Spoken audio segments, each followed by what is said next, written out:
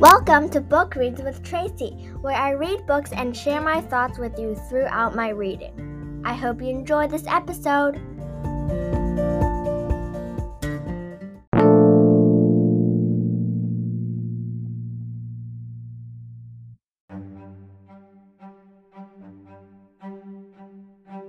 Today we are going to read the book Midnight Without a Moon by Linda Williams Jackson, Chapter 4. Chapter 4, Monday, July 25th. Here's how I figured things happened earlier that Monday morning before the sun ever rose over Stillwater, Mississippi. God called his faithful angel Gabriel to his big shiny throne and said, "Gabe, I have a special job for you today." Gabriel honored his boss with a bow and said, "Master, whatever you wish is my command." Then God said, "Take a great big bucket and fly over the sun. Fill that bucket with as much heat as it will hold. Then go down to Stillwater, Mississippi, and pour over a girl named Rose Lee Carter, aka me. Then bake her real good, until she learns not to complain so much." And I know old Gabe did what God just ordered, because by mid-morning I was so hot I could barely breathe. That sun beat down on me like I owed it money from 6 years back. Sweat dripped in my eyes so bad that I couldn't tell the cotton from the weeds, and I know that I was chopping down both.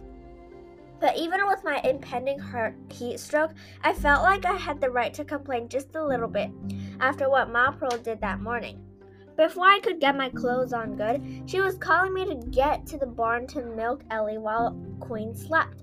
And it didn't help one bit that the cantankerous cow, Ellie, not Queen, couldn't cooperate. Milk squirted everywhere except that darn bucket. Queen claimed she'd been cramping all night and hadn't slept a wink. It's a wonder she didn't bleed to death as much as she had the cramps.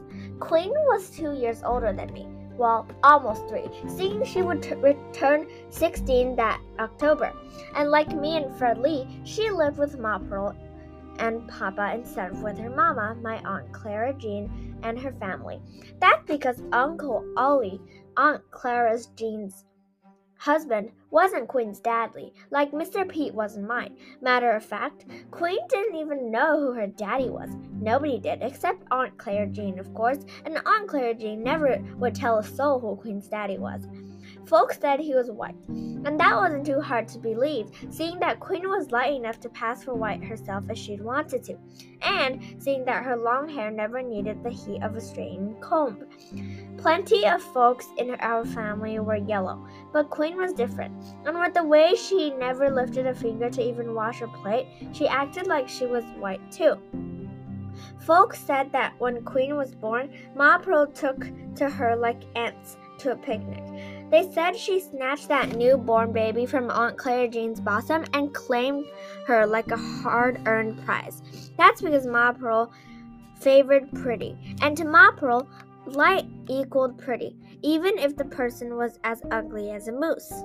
Folks said that when I first came out of Mama, my skin was as pink as a flower. Mama said she took one look at me and declared, "I'm going to call you Rose, 'cause you look pretty like one." But Ma Pearl said, "Don't set your hopes high for that child, Anna May." I look at them, Anna May, not like anime. Look at them ears, they as black as tar. This time, by the next year, that little girl gonna be blacker than Midnight Without a Moon, just like her daddy. That's where the title comes from, Midnight Without a Moon. She's using it to describe her skin color.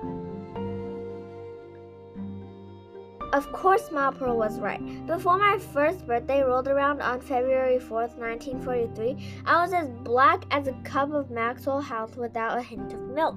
And according to Aunt Claire Jean, I was the ugliest little something Stillwater, Mississippi had ever seen. Of course, my dark skin was what sentenced me to the field. Queen too light to be out there in that heat, Ma Pearl always claimed, but like Goldilocks' claim about Baby Bear's porch, my dark complexion was just right. As I gripped the hoe between my calloused palms and stared down at what seemed like a mile-long row of cotton, I wanted to cry. Thanks to Mr. Albert and Sons, I now had to suffer at least 4 full days in the field instead of 3. I usually didn't go to the field on Monday and Thursday mornings, the days Ma Pearl worked for Mrs. Robinson. While she kept their house, I kept ours, and Queen, even though she was almost 16 and pretty much grown, did nothing, except sit around and read magazines that Mrs. Robinson had tossed out. But I guess I should consider myself lucky. Most colored folks didn't have it nearly as good as we did. Since Papa was one of the best farmers in the Delta, Mr. Robinson put him in charge of his cotton. Other colored folks who lived on the plantations had to deal with straw bosses like Ricky Turner's evil daddy. And some of them were, as Ma Pearl put it, the most low-down white men you'd ever see. I looked up and saw that Papa and Friendly had left me way behind. They always did. I was a slow chopper. Ma Pearl said I had my head in the clouds daydreaming. And she was right. I was always dreaming about the day I could have a house like Mrs. Robinson's, with a maid to clean up after me, a cook to prepare all my meals, and a substitute mama to change my baby's diapers simply because I couldn't take the smell. Actually, I decided I would have a house better than Mrs. Robinson's, and it certainly wouldn't be in Mississippi. It would be in Chicago, because no matter what it took, I was going there one day, just like Mama and all the rest of them. In Chicago, I'll go to the finest school they had, a school where colored and whites went together. No white school with good stuff, and a colored school with a bunch of old stuff. And we'd all use the same bathrooms and drink from the same water fountains, too. Then I'll graduate from that school and go to a fine college, a college where only the smartest people could go. I'd study to be a doctor, like my friend Hallelujah wanted to be. Then we could both be rich like that colored doctor he told me about who lived in Montbello. After I became doctor and made a lot of money, I'd come back down to Mississippi and buy Papa a brand new car, one better than Mr. Pete's, and I'll teach him how to drive it. Next, I'll buy him a big white house just like Mr. Robinson's, and I might let Ma Pearl live there with him. Then again, I might not. Those were my plans: Chicago, college, and caring for my family. Daydreaming, it's how I survived that dusty cotton field. "Rosalie!" a second soprano voice called. Before I even turned, I knew I would find Hallelujah Jenkins standing at the edge of the field waving at me. Nobody called me Rosa but him. A pretty name for a pretty girl, he'd say. A preacher's son ought not to tell lies, I'd say back. Besides, who else would have been calling my name from the edge of a cotton field mid-morning instead of working in one? I glanced up at the sky. The sun was between 9 and 10 o'clock. Every Negro I knew, other than Queen, was somewhere working, either in a white man's field or in a white woman's house. Hallelujah Jenkins was the most privileged colored boy in LaFleur County, Mississippi. Slightly chubby and not so athletic, he always wore starched shirts, creased slacks, funny-looking suspenders, and brown penny loafers, even in 100-degree weather, just like his daddy, Reverend Clyde B. Jenkins II, and he was constantly pushing his thick black glasses up the bridge of his pudgy nose. Hallelujah was actually Clyde B. Jenkins III, but everyone called him Hallelujah. When he was 18 months old, that was the first word out of his mouth at a funeral, no less. Hallelujah even dressed nice when he helped us out in the field on occasion, and trust me, those occasions were few and far between, as the old folks used to say. Ma Pearl said he was too delicate for farm work, but Papa said it was a sign that Hallelujah would be a man of books and not of brawn, a learned man like his daddy, Papa said. Erudite is the word my 7th grade teacher, Miss Johnson, would use to describe him. Hallelujah was a strange kind of fellow, but he was also my best friend. And when I saw him that morning, I remembered it was his birthday. He was finally 14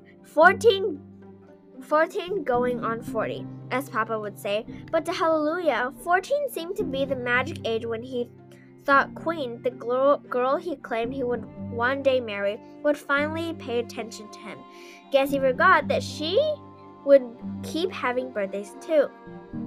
Like me, Hallelujah didn't have a mama. Well, I had one. She just didn't act like one. But Hallelujah already had 3 mamas in his brief lifetime. Hallelujah's first mama, his real mama, died when he was 4.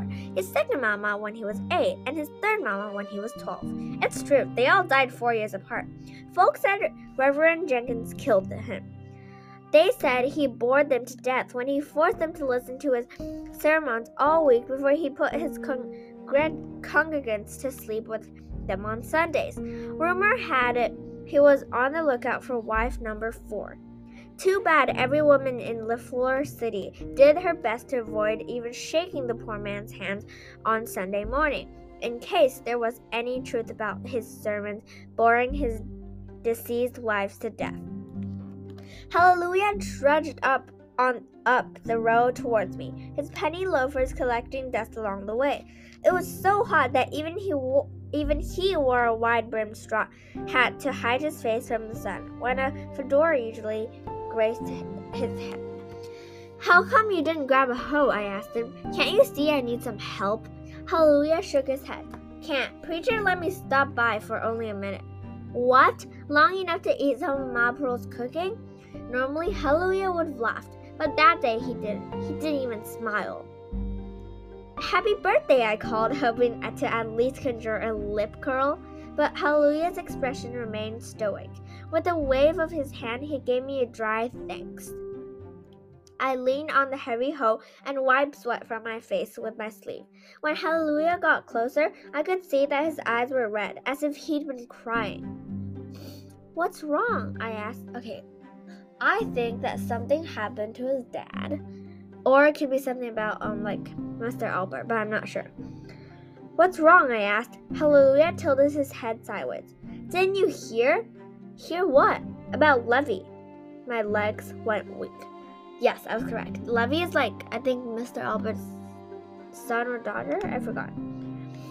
I knew something bad had happened. With Ma Pearl acting jittery that morning and Papa being quieter than usual, I knew something had happened that they didn't want me to know about it. Mr. Albert, Levy, and Fish had been working with us in Mr. Robinson's fields for as long as I could remember, and they had never missed a day of work. My top lip felt numb when I spoke. Something happened to Levy? Hallelujah removed his glasses and wiped them with a handkerchief from his shirt pocket. Before he put his glasses back on, anxiety shone in his eyes. "Rosalie," he said, his voice shaking, his eyes tearing up. "Levy's dead." Oh my God. Wait, but why though? I don't really know why, but... Black, pulsating dots flashed around me as Hallelujah's next words floated to my ears. Pick up, shotgun, head, dead. The black dots multiplied as the earth spun beneath my feet. Nausea rose in my stomach, and every drop of biscuits and eggs I'd eaten that morning threatened to come back up. Dropping the hoe, I grabbed my stomach and bolted from the field. As I stumbled clumsily between the dusty rows of green cotton leaves, I couldn't help but resent them. Levy Jackson, a fine young man, had spent most of his life tending to that field, bringing that cotton to life every summer. Now, he no longer had his. I wanted to scream. I wanted to scream until my anguish was heard all over Stillwater, all over Mississippi, all the way to Chicago, straight to my mama's ears. I don't know why, but I hated her at that moment. I hated her more than the nameless face that had shot Levy Jackson for no good reason. But I couldn't scream. I couldn't open my mouth and take a chance on throwing up and killing any of Mr. Robinson's precious cotton. By the time I reached the edge of the field, my stomach lurched. Racing past the chickens, scratching in the yard, I dashed towards the toilet, heaving the whole time. I'm not sure why I ran to the toilet, knowing its stench would only make me gag more. When I reached it, I ran behind it, my body lurking forward to spoon the last of my breakfast towards the ground. Hallelujah banged on the door of the toilet. "Rosalie, you okay?" "I'm back here," I called weakly, all my strength now a yellow puddle on the floor. Rubbing goosebumps from my arms, I came from behind the toilet and headed up the path to the backyard. Hallelujah trailed behind me. When I reached the yard, I hugged my arms around my stomach and doubled over. A sick moan followed. Hallelujah put his arms around my shoulders and ushered me to the back porch. When my body dropped on it like a sack of overgrown potatoes, I pressed my face in my palms and screamed. I screamed until my stomach hurt. I shouted into my palms, "Why, Hallelujah? Why?" "He registered to vote," Hallelujah said, his voice hoarse, "and they killed him." I raised my face from my palms and wiped away tears with my sleeve. "Levy wasn't old enough to vote," I said angrily. Hallelujah removed his glasses and wiped tears from his own face. "He turned 21 last Thursday," he said. "Went to the courthouse and registered the next day." "Levy left the field early on Friday," I said, my voice choking. "Said he had something important to do." Hallelujah stood right beside me, but his words seemed distant as he detailed the little he knew of Levy's murder. My mind was on Levy and what a fine young man everyone said he was. So all I heard from Hallelujah's rant was, "Forced off the road and shot in the head." I could see Levy's dark brown face as if he were standing right in front of me. It hadn't been a week ago that I heard him brag to his younger brother Fish that this would be his last summer trapping some white man's cotton. He was the first person in his family of 8 boys to graduate from high school and attend college.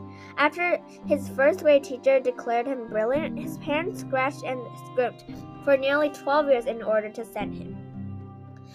In the summer, he came home and chopped cotton to help out, with the promise that when he graduated, he would get a good job and move his parents off Mr. Robinson's place. That September would have been the beginning of his last year at the colored college Alcorn, and it was all for nothing. Levy was dead, gunned down like a hunted animal. Something needs to be done about folks being killed for registering to vote, I said, my teeth clenched. First Reverend Lee and Belzoni, and only 2 months later, Levy. Hallelujah wiped his face with his handkerchief, then put his glasses back on. He laughed, but it wasn't a happy laugh. "White folks won't do a thing to another white for killing a nigger," he said, pushing his glasses up the bridge of his nose as he stared out towards the cotton field, where Papa and Freddy were mere dots on the horizon. "They won't even do anything if a negro kills a negro. A negro ain't worth a wooden nickel to them. Kill one, another one will be born the next day to take his place." He took his glasses off again and wiped his eyes. Hallelujah plopped down on the porch beside me. We both stared out at the chickens clucking aimlessly around the yard. Slick Charlie, our only rooster, stood guard at the door of the hen house, as if to say, "You hens better stay out there in the yard where you belong. Stay out here till your work is done." When the screen door burst open, I jumped so hard I almost fell off the porch. Queen stormed out the door. It was well past 9 o'clock, and she still wore rollers in her hair. Her pointy nose stuck up in the air as if she smelled something foul. She pinned her hazel eyes on me and Hallelujah and said, "Y'all cut out all that racket. I'm trying to sleep." A copy of Red Book magazine hung from her hand. Hallelujah tipped his hat. "Morning, Queen," he said. "Didn't mean to wake you." Queen ignored Hallelujah as if he were a leaf on a tree. Instead, she glowered at me. "Can't you hold down the noise?" "Queen, Levy Jackson got shot last night," I said. Queen shrugged. "Niggas get shot around here a lot." Hallelujah stared at Queen. His eyes narrowed. "Levy's dead, Queen," he said sternly. "They say some white men in the pickup forced him off the road and shot him in the head." For a brief moment, shame crossed Queen's face. Then, as quickly as that moment came, it vanished. Queen turned up her nose and said, "I knew that uppity nigger would get himself killed one day." She stormed back into the house, allowing the screen door to slam shut behind her. Hallelujah and I stared at the door in silence. A few seconds later, I sighed and shoved myself off the porch. I've got to get back to the field, I said. Ma Pearl will beat the black off me this evening if she finds out I've been sitting around talking to you instead of working like I'm supposed to. Preacher will be back shortly to pick me up, Hallelujah said. I'll just head up on the road and meet him. No, I said, grabbing his arm. Hallelujah flinched with surprise. I quickly moved my hand and said, Don't walk down the road by yourself. Hallelujah stared at me, confused. I meet Preacher along the road all the time. I told him about my encounter with Ricky Turner. He slumped back down the porch. I'll wait for Preacher, he said. And that is the end of today's Book Reads with Tracy. If you enjoyed it, make sure to check out the next episode. And I also hope to see you next time. Bye!